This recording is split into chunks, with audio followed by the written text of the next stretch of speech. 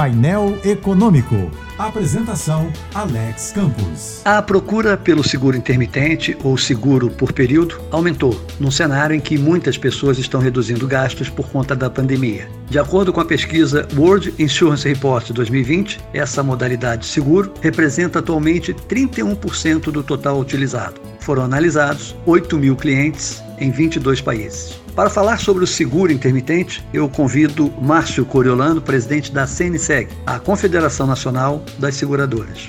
Márcio. Alex, o seguro intermitente tem como principal característica permitir que o consumidor ative o produto somente nas condições em que ele combinou com a seguradora. Em geral, no intermitente, paga-se uma taxa fixa por mês e outra variável, que leva em consideração a utilização do produto em combinação com o valor do patrimônio segurado.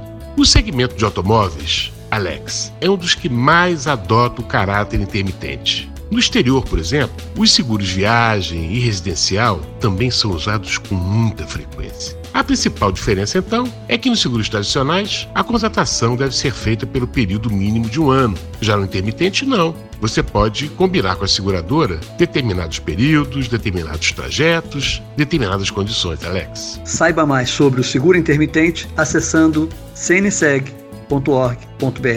Esse foi Márcio Coriolano, presidente da CNSEG, a Confederação das Seguradoras. Eu sou Alex Campos.